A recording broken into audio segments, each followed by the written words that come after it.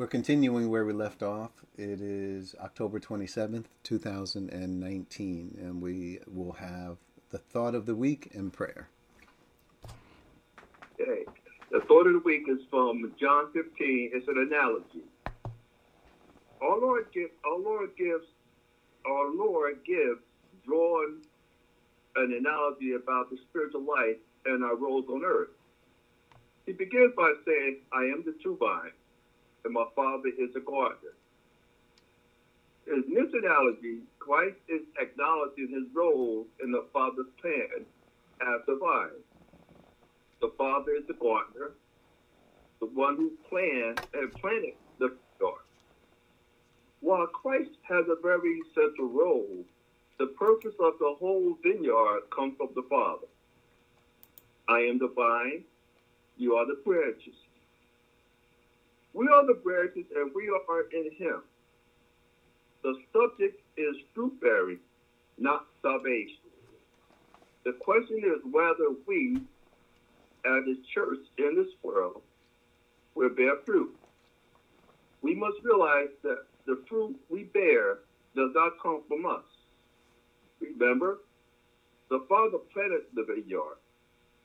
It was the Father who designed what type of fruit he wants. If the fruit we bear is not according to the purpose and plan of the Father, it is worthless and is in danger of being cursed. In the end, it will be burned. If we do not know the Father's plan for the church, we certainly cannot produce fruit according to it. Our production is so very important beyond what we know. It requires that we understand the Father's thought before the universe was created. Of course, everyone thinks their works are good works. Well, I am challenging you here because the Father's plan for the church was not made known to men in other generations as it is now been revealed by the Spirit to know it. I'm sorry. Here we brought up to God. Holy apostles and prophets. Sorry, I missed the sentence. Do you really know it? The fruit we bear is specific to that plan. We must come from the secret wisdom, a wisdom that has been hidden in God destined for our glory before time began. The most emphasis here is that, as the verse says that in the paragraph, that it's not about salvation, it's about the Father's expect from us to do, good works. So the Father planted the vineyard. We are the recipients we are the branches, right, the vine, and it's given to us as acknowledgement to the Father because this is his plan for the church. So taken from this analogy is that as we as the church bear fruit, what kind of fruit are we? What kind of fruit we must bear? Remember that this is not salvation, it's about our Christian way of walk as a church. So I'm just looking at this analogy, and it's the good plan that the Father has given us. The problem is, and the question is, will we execute what the Father has planned for us before eternity began? So that's my whole question. Look at this whole order of the week about dealing the branches. What kind of branches are we going to bear? Are we going to bear good branches, or we going to bear bad branches that will be burned up? So this is the order of the week that I'm looking at.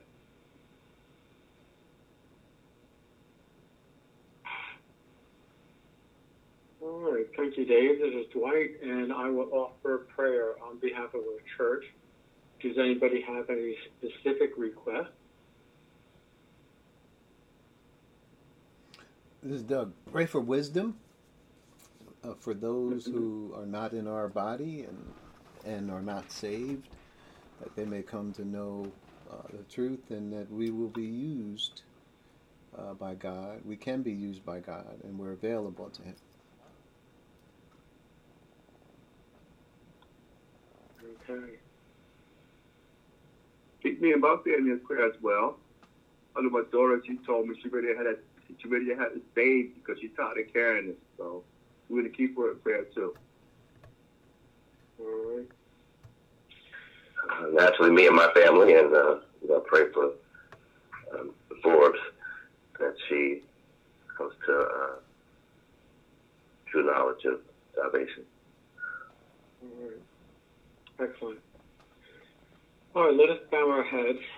Dear Father, I want to start by offering gracious thanks for giving us this opportunity to look into your word, to fellowship with each other. Certainly what we're doing and what we're engaging in is an exception in this world, a rare exception, and we want to thank you for the privilege of being able to do so. And using technology and knowing that our hearts are united in your word. I want to pray for all of our families and extended families, and I want to pray for Warriors Truth Church itself and all of its members, wherever they may be, as well as the church worldwide and the body of Christ throughout the world. That we would, I know that there are many who are suffering, and I also pray that many would take advantage of learning opportunities and chase them, as I know I need to remind myself to do. I want to pray for Gretel as she struggles with breast cancer. She continues to go through periods of extreme exhaustion, and now she's got some infection showing up, skin infection showing up because of the treatment that she's been giving. I pray that the antibiotic would be effective. I want to pray for salvation for the lost, such as Forbes. Pray for our wisdom and interaction with people who need to hear the gospel. And I pray for all people who are not in our body, in the body of Christ, and those who are not saved. And we pray that they will come to be saved and come to the knowledge of the truth, the full and accurate knowledge of the truth, and that we may be used by you for your eternal plan as you see fit. And I also want to pray for those who are turned off of things of God because of religious leaders in the world who are misusing your word. And if we have an opportunity to share the good news with them, please put us in their path. I pray that we would have wisdom and ears to hear on this call, and that our hearts and minds may be focused on your word. In Jesus' name, amen. Amen. Thank you, Dwight and Dave. We're going to proceed. We'll proceed on. You have notes. We are moving into a new territory today, John chapter 14. We're going to be studying John chapter 14 through 18. So however long it takes, it takes. But we're going to go one verse, maybe two if we're aggressive, at a time. So today you have notes, and in your notes, please take some time here. Let's take some time to look at these passages here. So anytime we read this verse, it seems to let me just state what the verse is. See, I'm all confused. This is John chapter 14, verse 1, and which reads, "Do not let your hearts be troubled. You believe in God, believe also in me." Anytime we read this verse, it seems it is always appropriate. Why? Because as long as we are in this world, there will be trouble. There were very emotional times for our Lord as well as his disciples. The one statement from the previous chapter that led to this distress among the disciples was when Jesus said, quote, "My children, I will be with you only a little longer. You will look for me, and just as I told the Jews, so I tell you now. Where I am going, you cannot come, unquote. John 13:33. For 3 years they followed Jesus, and it was exciting for them to see and hear the leadership and teaching from our Lord. How many times they doubted and second-guessed him. And he always seemed to overcome every obstacle and with wisdom solve every problem. Now he's going away, and they cannot come. On the top of that, they saw the miracles, signs, and wonders, and knew that he was in fact the Messiah. I can imagine they were sad, upset, and scared. Jesus responds with words of comfort. From time to time in this world, we also need these words of comfort.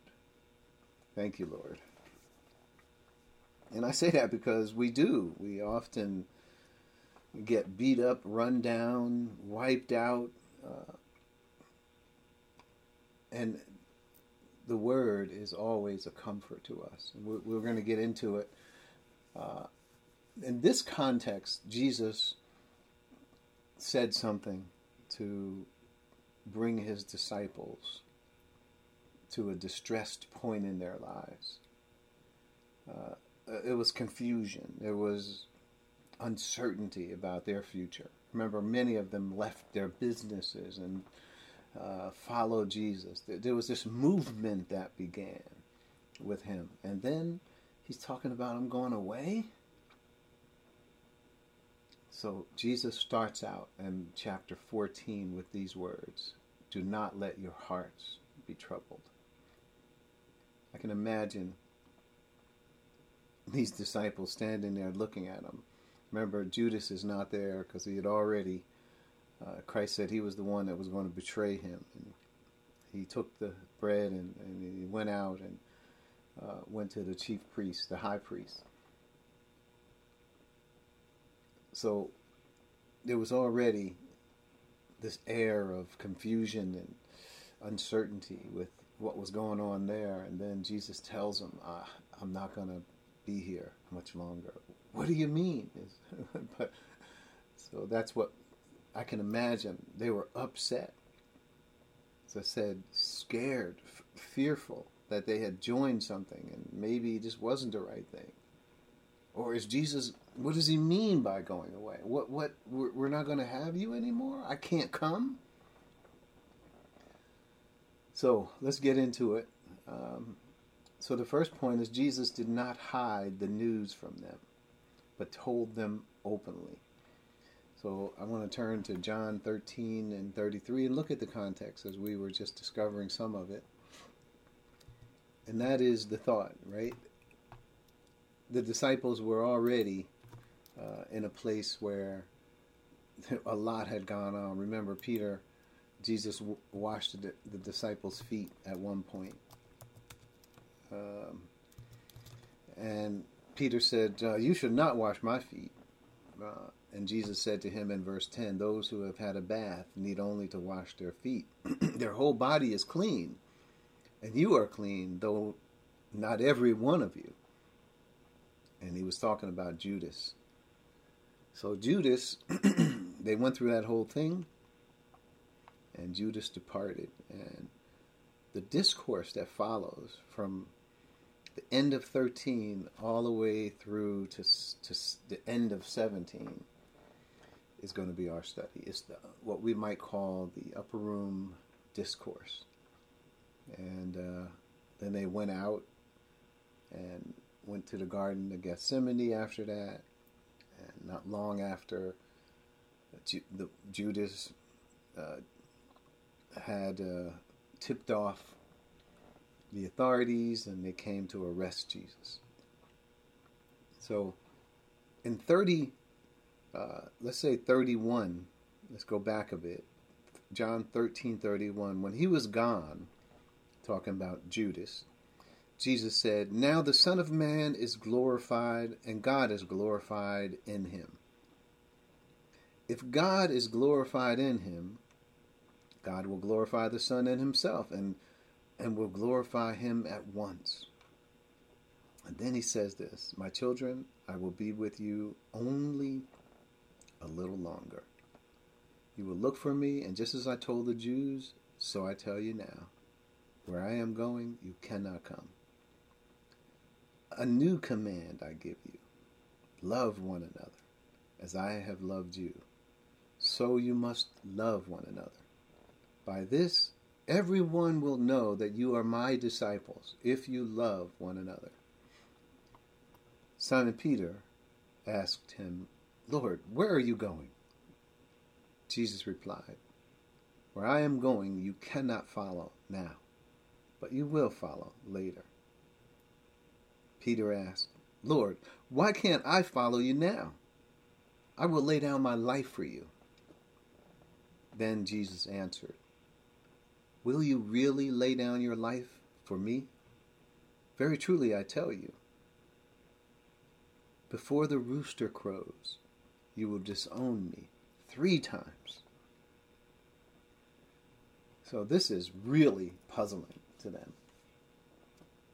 This conversation, the events that happened. What do you mean you're going away? What you mean you're the leader? You're the Messiah. How can you go away? There was a lot of understanding here. So Jesus starts with these words, don't let your hearts be troubled. Point B, not only does Jesus provide comfort, but glorious teaching as well to stabilize their soul. And what glorious teaching comes in this upper room discourse is through chapter 14 through 17. And in those chapters, which is why we are here, is some of the most profound, and I would even add classic teachings that Jesus gives. And a lot of this is not even found in some of the other Gospels accounts. Some of it is, some of it's not. But in the way it's put here, John really gives detailed understanding of the upper room discourse, which not only talked about the things that were going to befall Christ, but it talked in the future, what was going to happen after that. It talked about the Holy Spirit coming and the new age that was dawning at Pentecost. So there was a lot here in this transition period for us to glean and to understand. So this is why I want to go over this. But notice that the comfort that comes from the Word of God, as he's getting ready to teach all of this, is the subject at this point. Don't let your hearts be troubled. If you're already troubled, how can you not be troubled? Well, Jesus begins to stabilize their thinking because he's going to tell them exactly how things are going to go down and what their focus should be. So the Word comforts us. The Word gives us that feeling where God has spoken and we can understand his will and purpose and plan.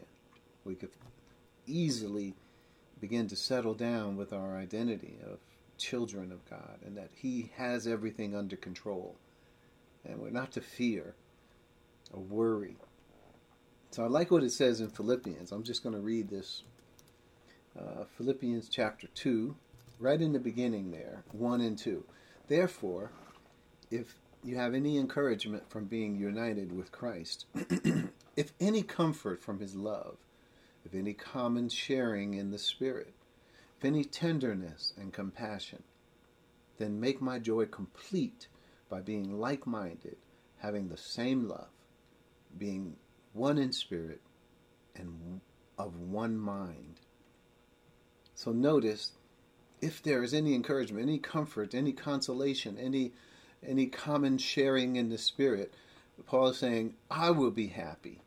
You will make my joy complete if you are like-minded. In other words, let's all be on the same page. This is the love that we're talking about. So whether that love was for God's plan as it related to Israel, right? This is love God with all your heart, soul, mind, body, and strength, right? Love your neighbor as yourself. Jesus says, I'm giving you this new command. Why? Because you're going to take that, and as God shifts the dispensation and God's plan changes to the church, you still need to have that unity of the same mind, of being of one spirit, and you will need love. That's the cohesiveness, that everybody is operating on the same principles, that everybody is operating according to the same plan. And that love, that motivation is shared among those who are in the world, who are walking in step with that. By this shall all men know that you're my disciples, that you have that love, that same motivation, and you prefer one another. A believer who's walking in the same direction you are is more valuable in the world to you than anybody else, because they're going through the same things that you are going through.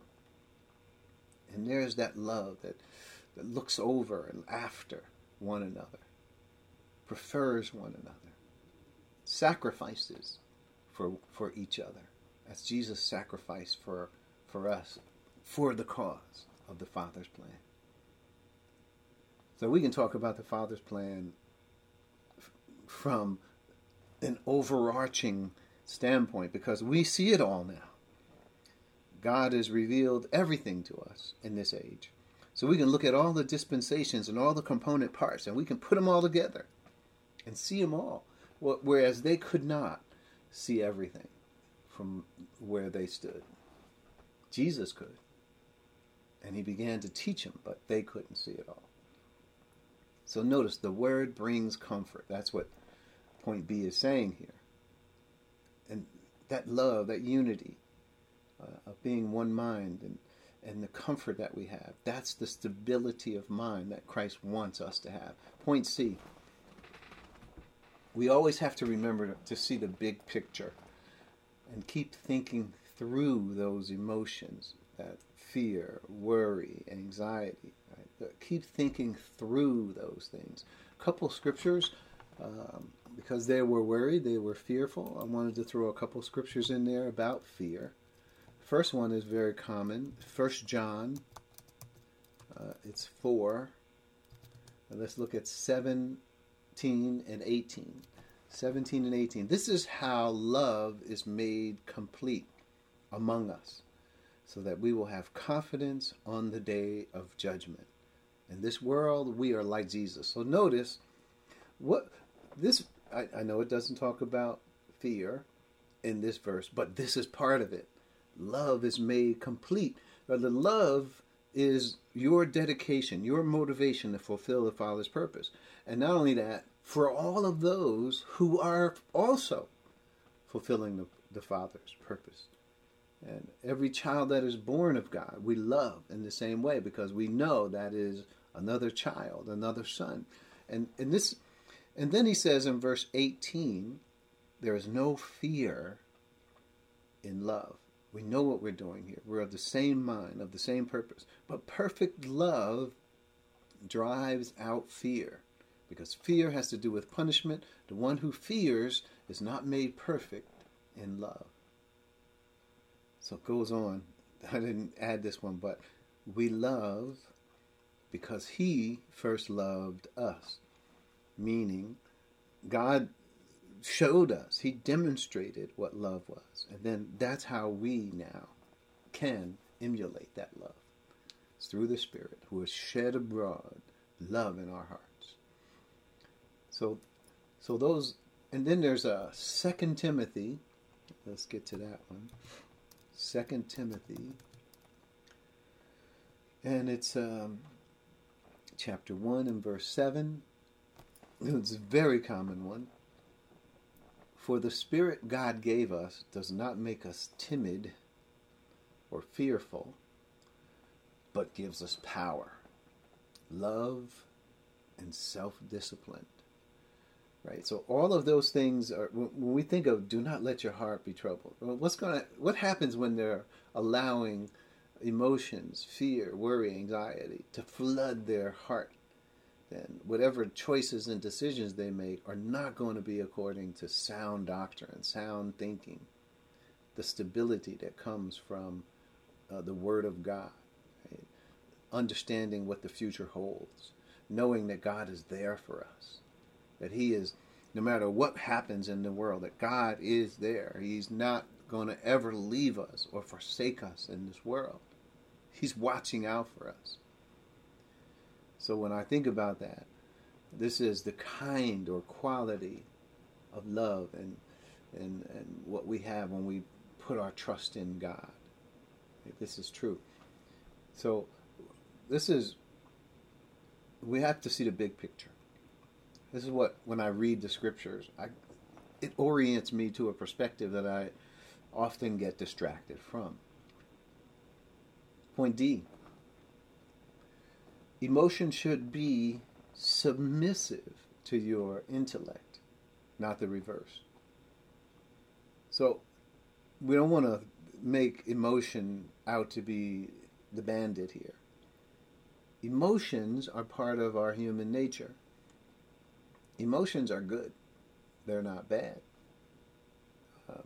And I know there's a lot of times when we read about emotion in the scripture, and we have read about what happens when people have bad emotions in the scriptures, and God says keep away from them, and different, there's a lot of, it says their God is their stomach, and their glory is their shame, and all these bad things are said about people who are emotionally out of control. Now what we would, and I say emotions are good, what I mean to say is that we should be thinking in terms of love and sound mind and not fear and worry and anxiety. We shouldn't allow those things to rule our lives. We should allow our intellect, when it comes to our spiritual mind, what we see in the spirit, to influence how we walk in the world. So we shouldn't be walking by fear, worry. Those things will not lead us to the Christian way of life. So emotion, whatever it is, whatever your definition of it is what adds color to our makeup as human beings. Emotion appreciates, responds, reacts to the things we think about. So emotion, and if you think about thoughts that can make you happy, they can actually bring tears to your eyes. You can think about happy thoughts, and it can bring tears to your eyes. You can think about sad thoughts, and your emotion can respond with tears to your eyes. So it's interesting how emotion works in that light, and it's supposed to work by being responsive to your thoughts. And when you're thinking Bible doctrine, when you're thinking the Word of God, then yeah, it's okay that your emotions do respond to the things you've learned, whether it be praise or being thankful and appreciative, and allowing your emotions to bring color to those thoughts. It's okay. In fact, it's okay to be yourself when it comes to that. Don't manufacture emotions. You see other people being emotional about something, and then you say, well, I see that that's praised, or that's an honorable thing. Let me be emotional. No, emotions should be submissive or subject to what your intellect is, not the reverse. You shouldn't emulate it, don't copy it. If you think happy thoughts, it's okay. If you think and you understood a point of truth, allow your emotions to react to it. That's okay. Or not. It's your choice. Thinking with a renewed mind is how we walk by faith and not by sight. That's Romans 1:17. So we're not going to walk by faith by emotions. We're going to walk by faith by having our mind renewed, having the thoughts of God, and those thoughts will be transferred into us walking the walk, walking even as He walked. So that's the thought, right? That's point D. Point E, we're moving on. At this point, the disciples are like children. Jesus handles them with great care and continues teaching them, and that's in the context. You will see John 14. Jesus didn't stop here. He assures them, look, you know who you are. Judas is already gone. You guys, I'm going away, yes, but believe me, I'm going to come again. I'm going to receive you unto myself. If these things were not true, I wouldn't have said this. And we're going to get to all these verses. And then he begins to teach them about other things. He says, we don't even know where the Father, how do we get to the Father? I am the way, the truth, and the life. No man can come to the Father except through me. Right? You know the Father. What do you mean we know the Father? Oh, that gives me opportunity to talk about. Show us the Father. Okay, So Jesus set all that up so that he could teach them. And the more he taught them, the more assurance I could see in my mind's eye, the calmness just settling over them as he taught them more about what he was going to do, how he was going to do it, what the details were, where they're going, what's going to happen, right? So this is how the Word of God is our comfort, because we begin to allow that perspective to become our perspective. And as they had hit the panic button. They were like, "What's going on? What do you mean you're leaving us?" He has to treat them like just, he's going to give them comfort. Don't let your hearts be troubled. Don't worry. And he just calms them down. And how does he do it? By telling them exactly what's going to happen in the future. So point number 2. So don't let your heart be troubled. Don't let your heart be troubled. You believe in God. So this is, point A, a familiar theme for the disciples, to believe in God. And some of the scripture, one scripture I was drawn to was this one in the Psalm. It says, he says, when I am afraid, I put my trust in you. So notice, it's not that you can't ever be afraid. Listen, it's going to happen. And first of all, we're not perfect. And so we're all in the process of growing in grace. And this is an Old Testament passage, but they had a maturity to live up to in the Old Testament, right? There was a matter of growing in grace and getting to maturity. And even though it wasn't the same information that we have, because remember, our information was not made known to them. But whatever information they did have, God expected them to grow in that information and to fulfill the purpose for which God called them. So in this case, it was a familiar theme. There's a lot of passages in the Old Testament about trusting God. A lot. You could look at them yourself. I mean, it's easy to find them. But I put a familiar one in here.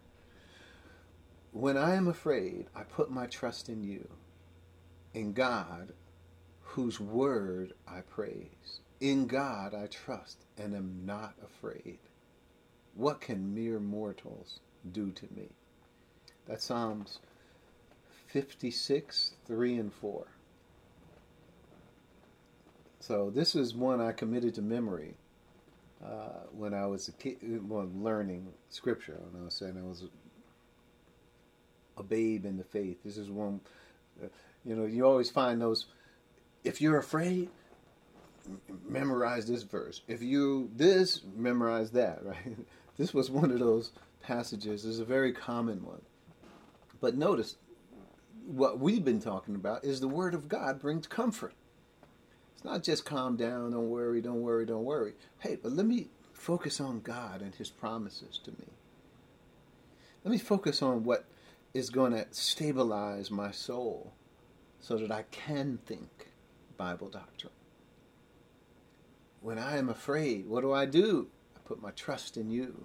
I know that maybe I'm going to be surrounded by enemies, maybe this or that, but I put my trust in you. Yeah. So point B, we know that we can look to God for help and deliverance. And this is and this is not just Old Testament, this is New Testament too. I wanted to bring another passage of Scripture just to note. Look at what Paul says. This is a habit that we have as believers, is to look to God in times of trouble, right? When difficulty, trials. We are to look to God. That is the standard. So look at 2 Corinthians chapter 1, verses 8 through 10. Let's read.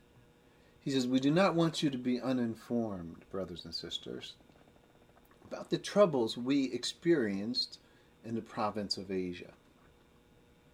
We were under great pressure, far beyond our ability to endure, so we despaired of life itself.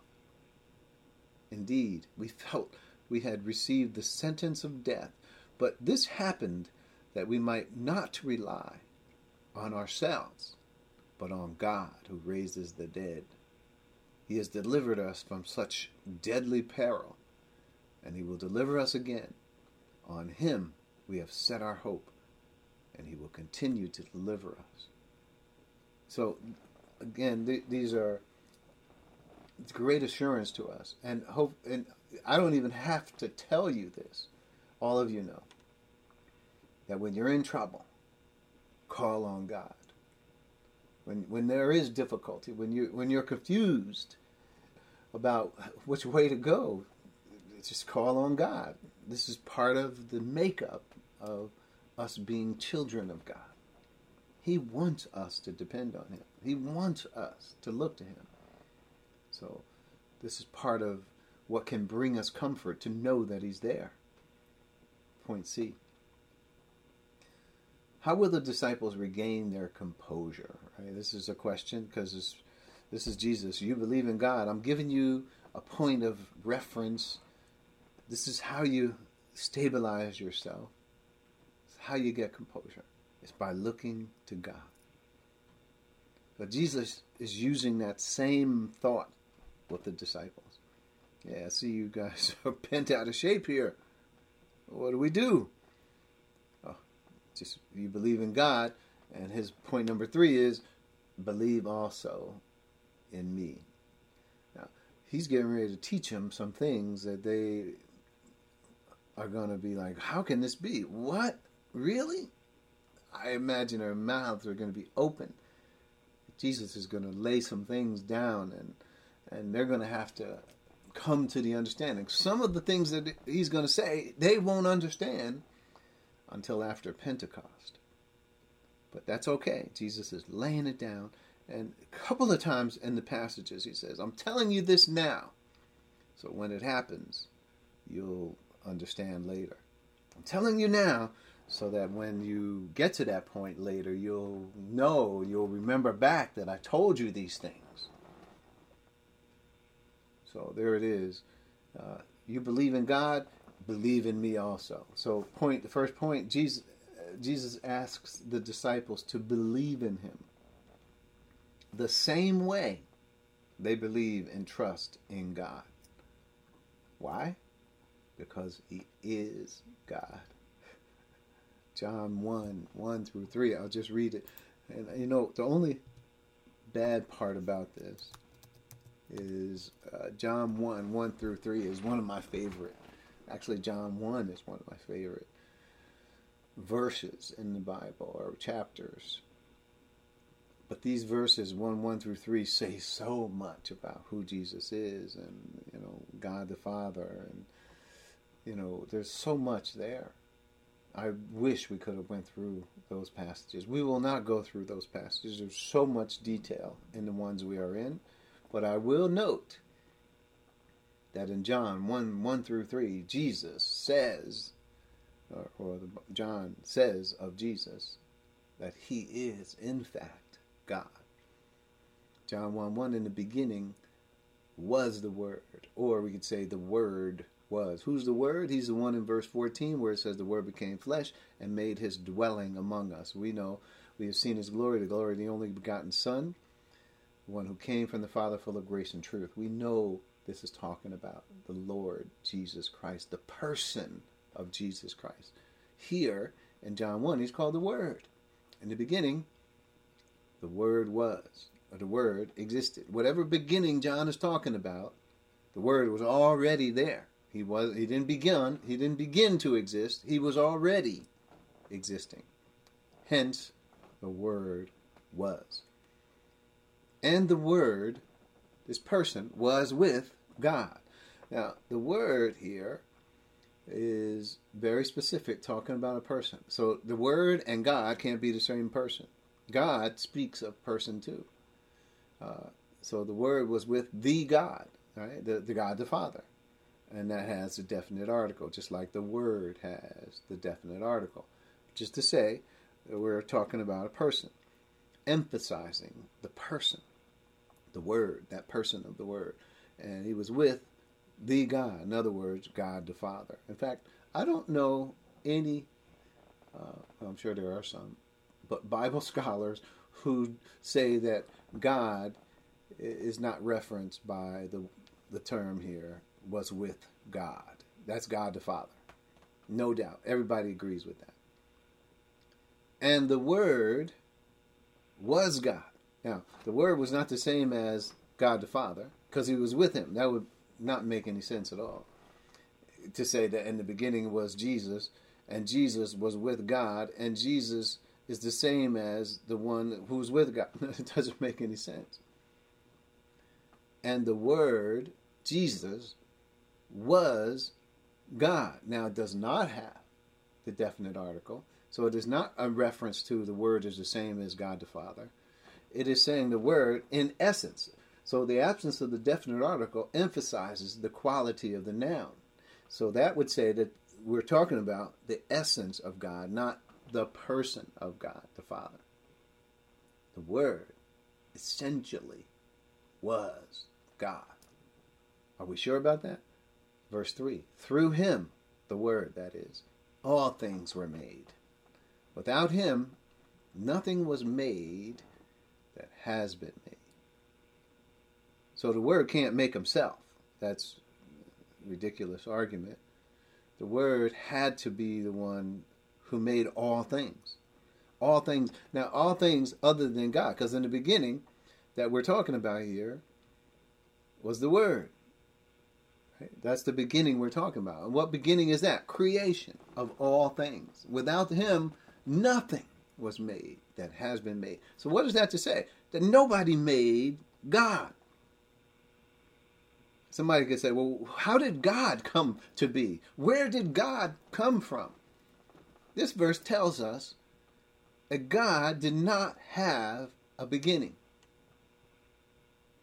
Through him, there was all things were made. Without him, there was nothing right there. So that goes back even before this creation time. There was nothing that was made that has not been made. So God did not, we can't say that God existed at a particular point in time. God existed, there was no time that God was ever made. If there was a time where God was made, then there was a time when God did not exist. And if there was a time when God didn't exist, then there was nothing. And nothing from nothing equals nothing. So this is math we're going into here. But in the beginning was the Word, Jesus. The Word was face to face with the Father. Now in eternity, we already know some of the things they talked about from other passages of Scripture. This is before anything was created. The Word and the Father existed. Now we know the Holy Spirit was there, but he's not the subject right here. But in the Word was essentially God. And he was with God, the God, in the beginning. This is verse 2.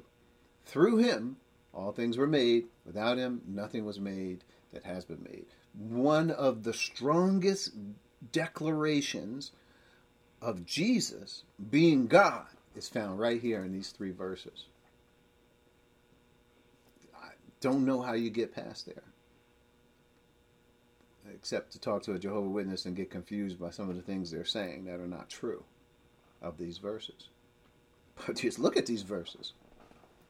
And yes, Jesus himself is God. So when he says, you believe in God, believe also in me. That's who he is. He's God. He can tell you to believe in God. Point B, we're going to move forward. And this is a scripture that I'm sure you have heard. It says, this is what the Lord says. Now remember, whenever it said L-O-R-D, capital, all caps, that's referring to Yahweh. This is what Yahweh says. Cursed is the one who trusts in man, who draws strength from mere flesh, and whose heart turns away from the Lord. So notice, cursed is the man who puts his trust in man, and as King James says, and makes flesh his arm. Right? Or in other words, his strength. He doesn't look at what the Lord says. Remember, he turns away from the Lord. How? Because he don't listen to the wisdom and the word of the Lord. And he trusts in man. So Jesus is not saying to those disciples to trust in man. He's saying, you believe in God. In the same way you believe in God, believe in me also. Also. That would be blasphemy if Jesus were not God.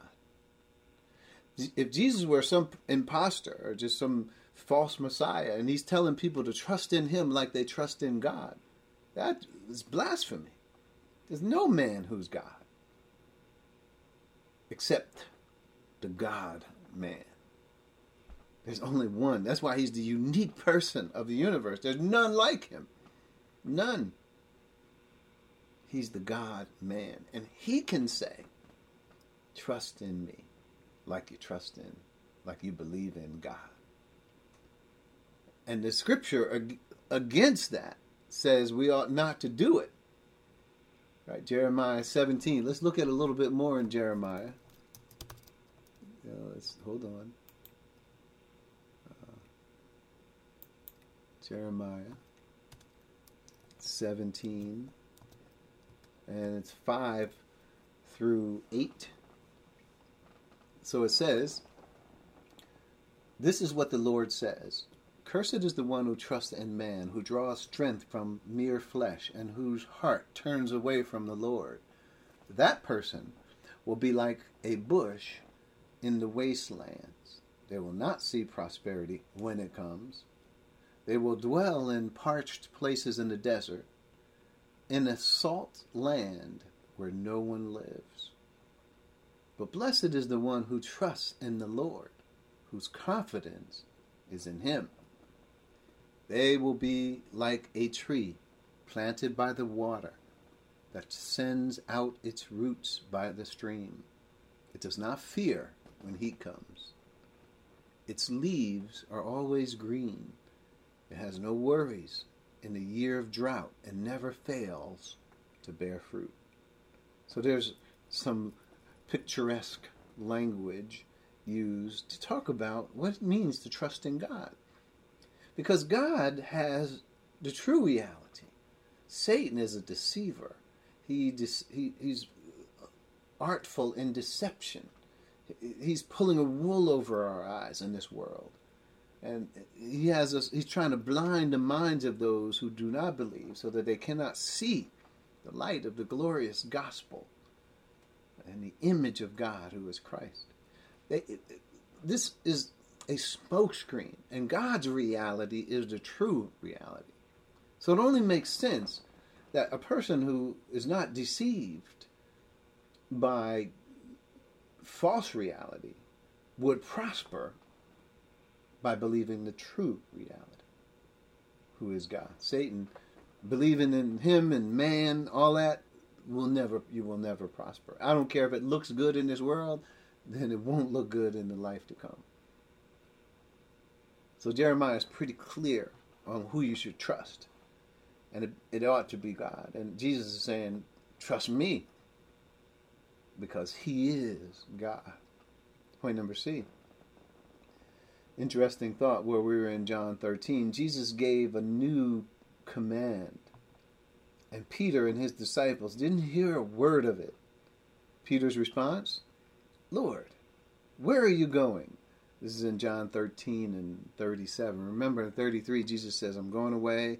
And then he kept talking and he says, a new commandment I give you, and love one another. And this, but Peter didn't focus on none of that.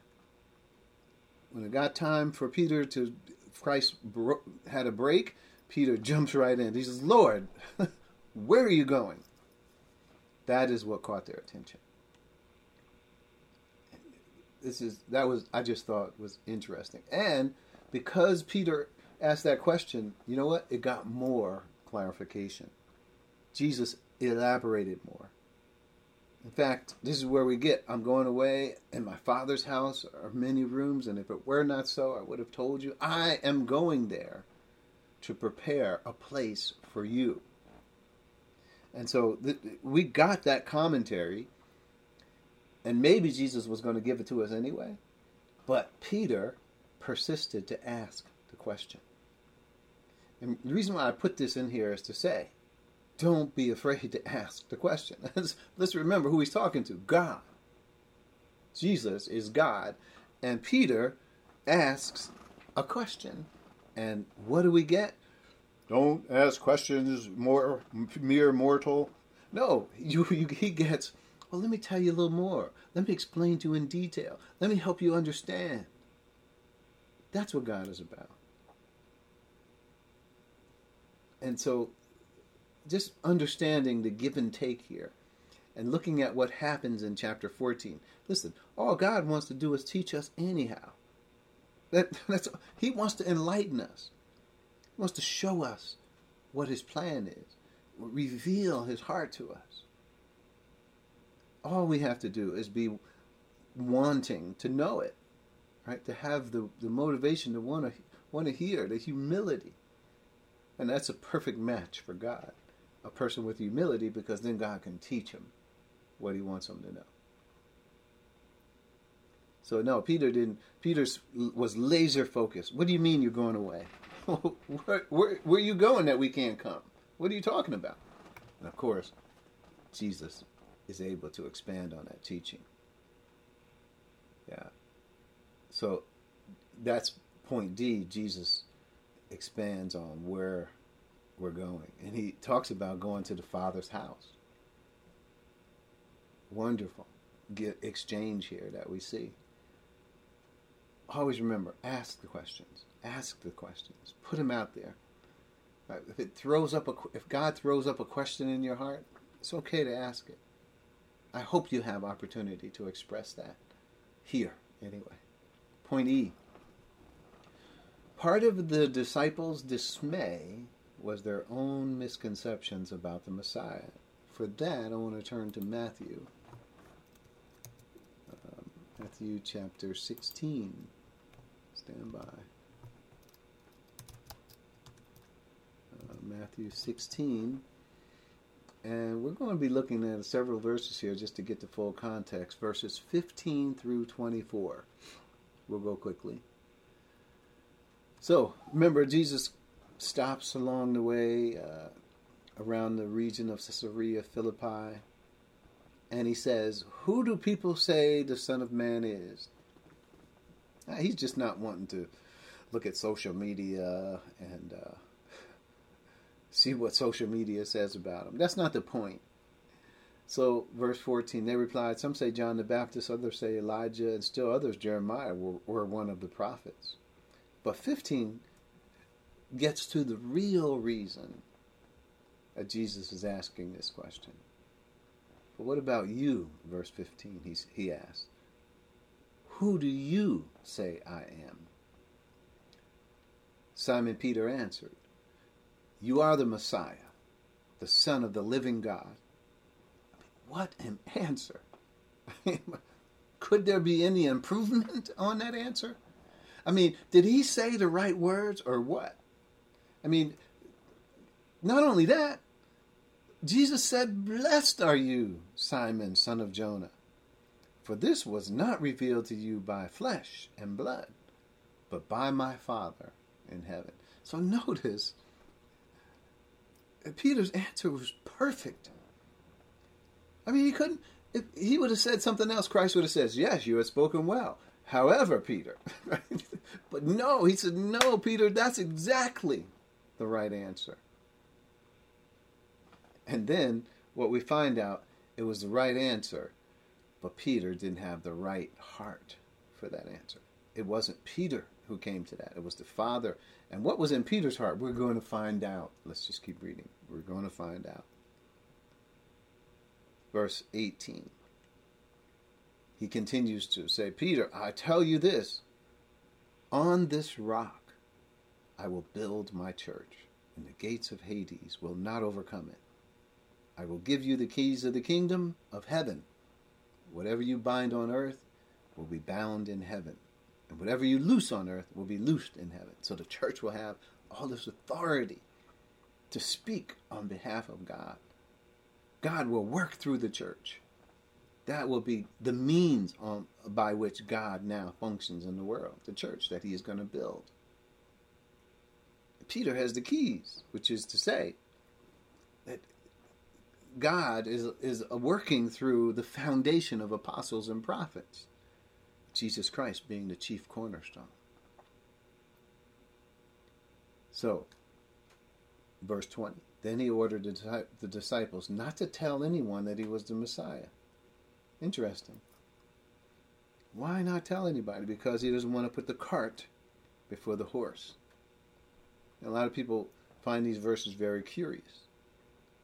If he was the Messiah, why couldn't he just let people know? Right? That could be the question. Well, answer is because for you to run around saying you're the Messiah, that's one thing. Actually, I could do that. I could run around telling people I'm the Messiah. But for God, the Holy Spirit, to reveal who you are, that is what God would rather. People were running around saying they were the Messiah. It wasn't true. But Jesus was the Messiah. How do you know? Signs and wonders and miracles. No one spoke like this man spoke. This is evidence that he was the Christ, the Son. That's why Peter could say that. God revealed that to him. And he just said it. You are the Christ, Son of the living God. And so he says, hold on, don't put the cart before the horse. Know this information, but let's let it be a spiritual awakening. Not just, people will rail it. Oh, you think you're the Messiah? Oh, you really do think you're that, huh? And then people will be divided, and it will cause more controversy. Let's let people see who he is. Through his works, through his signs. And I remember John the Baptist had some doubts when he was in prison. And he sent his disciples to Jesus' disciples and to Jesus and asked the question. Listen, John's in prison. He wants to ask you some questions. He has some questions about who you are. He just wants to say this. Are you the one? I mean, here I am in prison. I didn't know it was going to go down this way. Are you the one? Jesus could have said, I didn't say he should have, he could have said to John, tell John, of course I'm the one. I am the man. I'm the Messiah. Yes. Go tell him that. Rather, what did Jesus say? He says, you go back and tell John, just ask him these questions. Are the dead being raised? Are the sick being healed? Are the eyes of the blind being opened? On and on. That's what he said. John could figure this out for himself. It's not a question that Jesus has to answer. Anyway, let's move forward. We could talk more about that later. Verse 21, from that time on, okay, so this is opportunity for Jesus now, that you know who I am. Now you got to now understand what my work is going to entail. From that time on, Jesus began to explain to the disciples that he must go to Jerusalem and suffer many things at the hands of the elders, the chief priests, and the teachers of the law, and that he must be killed and on the third day be raised to life. Now notice, that's miraculous. That he's going to be killed and raised to life. That's resurrection talk. Peter could have zeroed in on that. But you know what he said? He heard that part about suffering and about in the hands of the elders and the chief priests and the teachers of the law, and then must be killed. That was enough. Peter didn't listen to another word. I bet you if he would have said, did I talk about resurrection? Peter would have said, I didn't hear anything about resurrection, because he stopped and he zeroed in right there. Peter took him aside and began to rebuke him. "Never, Lord," he said. "This shall never happen to you." Now, you are the Christ, the Son of the living God, to denying the gospel? Never, Lord. Now, Paul said that this is the gospel I preach. Jesus died, was buried, and rose again. This is in 1 Corinthians 15 where Paul is making that point. This is the gospel. This is that I preach. And here Peter is saying, no, there's not going to be no death, no burial, no resurrection. No, this shall, in fact, let me just say this to you. This will never happen. It's not even a might here. We're not talking about this might not happen to you. It will never happen to you, Lord. And don't go around saying that to people anymore. Please. Because it says he rebuked him, which means Peter was going to teach the Lord something. So it wasn't like, well, at least he didn't do it in front of the other disciples. But the reason he did it, imagine this, is because the other disciples were thinking the same things. They're like, what in the world is he talking about? Is he crazy? Peter said, Lord, come over here. Lord, don't talk like that. In fact, these things are never going to happen to you. You know why Peter's saying that? Because in Peter's mind, the Messiah would not do those things. That was not the course that the Messiah... Peter was going to send... They were talking about who's going to be the greatest and who's going to sit on the right hand, who's going to sit on the left. They weren't talking about suffering and death. It's greatness. This was only to the top right here. I know you're the Messiah. We're going to ride this all the way. Wrong. Jesus began to teach this. And he didn't just say it here. And when he says he began to explain to the disciples, he took time with them. He just to make them understand. And even after all of that he took, when he went through these things, it was as if the disciples hadn't heard a word he said, because they didn't believe that this was something that the Messiah would do. They didn't believe it. So that was part of their frustration and confusion and fear, is that they had misconceptions about what the Messiah would do and what he would be. And further, Jesus tells them in verse 24. Verse 23, Jesus said to Peter, "Get behind me, Satan. You are a stumbling block to me. You do not have in mind the concerns of God, but merely human concerns." Then Jesus said to his disciples, "Whoever wants to be my disciple must deny himself and take up his cross and follow me. Whoever wants to save their life will lose it. Whoever loses his life for me will find it." That's words they never would have understood or never would have thought. That was not in their theology at the time. So just realize when it says, "Don't let your hearts be troubled," man, they were sad. Jesus said he was going. They were shook up when it came to this. So we're going to have to close. I know we're at the point, last point here. There will be times when our hearts are troubled. There will. And here's a scripture that I always loved. "Let us then approach God's throne of grace with confidence, so that we may receive mercy and find grace to help us in time of need." It's in Hebrews 4:16. Let's bow our heads as we close. Thank you, Father. We're so happy to be here. We're glad. We're blessed to be in this church where we can hear the word and allow our thoughts to just be saturated with your perspective. Lord, we thank you for those who have joined. We pray for wisdom as we look at the scriptures. Hopefully, Lord, as we dig in and to these verses, these chapters that are before us, that you will teach us, that you will show us what you want us to know in these verses, these important verses. It's in Christ's name that we pray. Amen. Amen.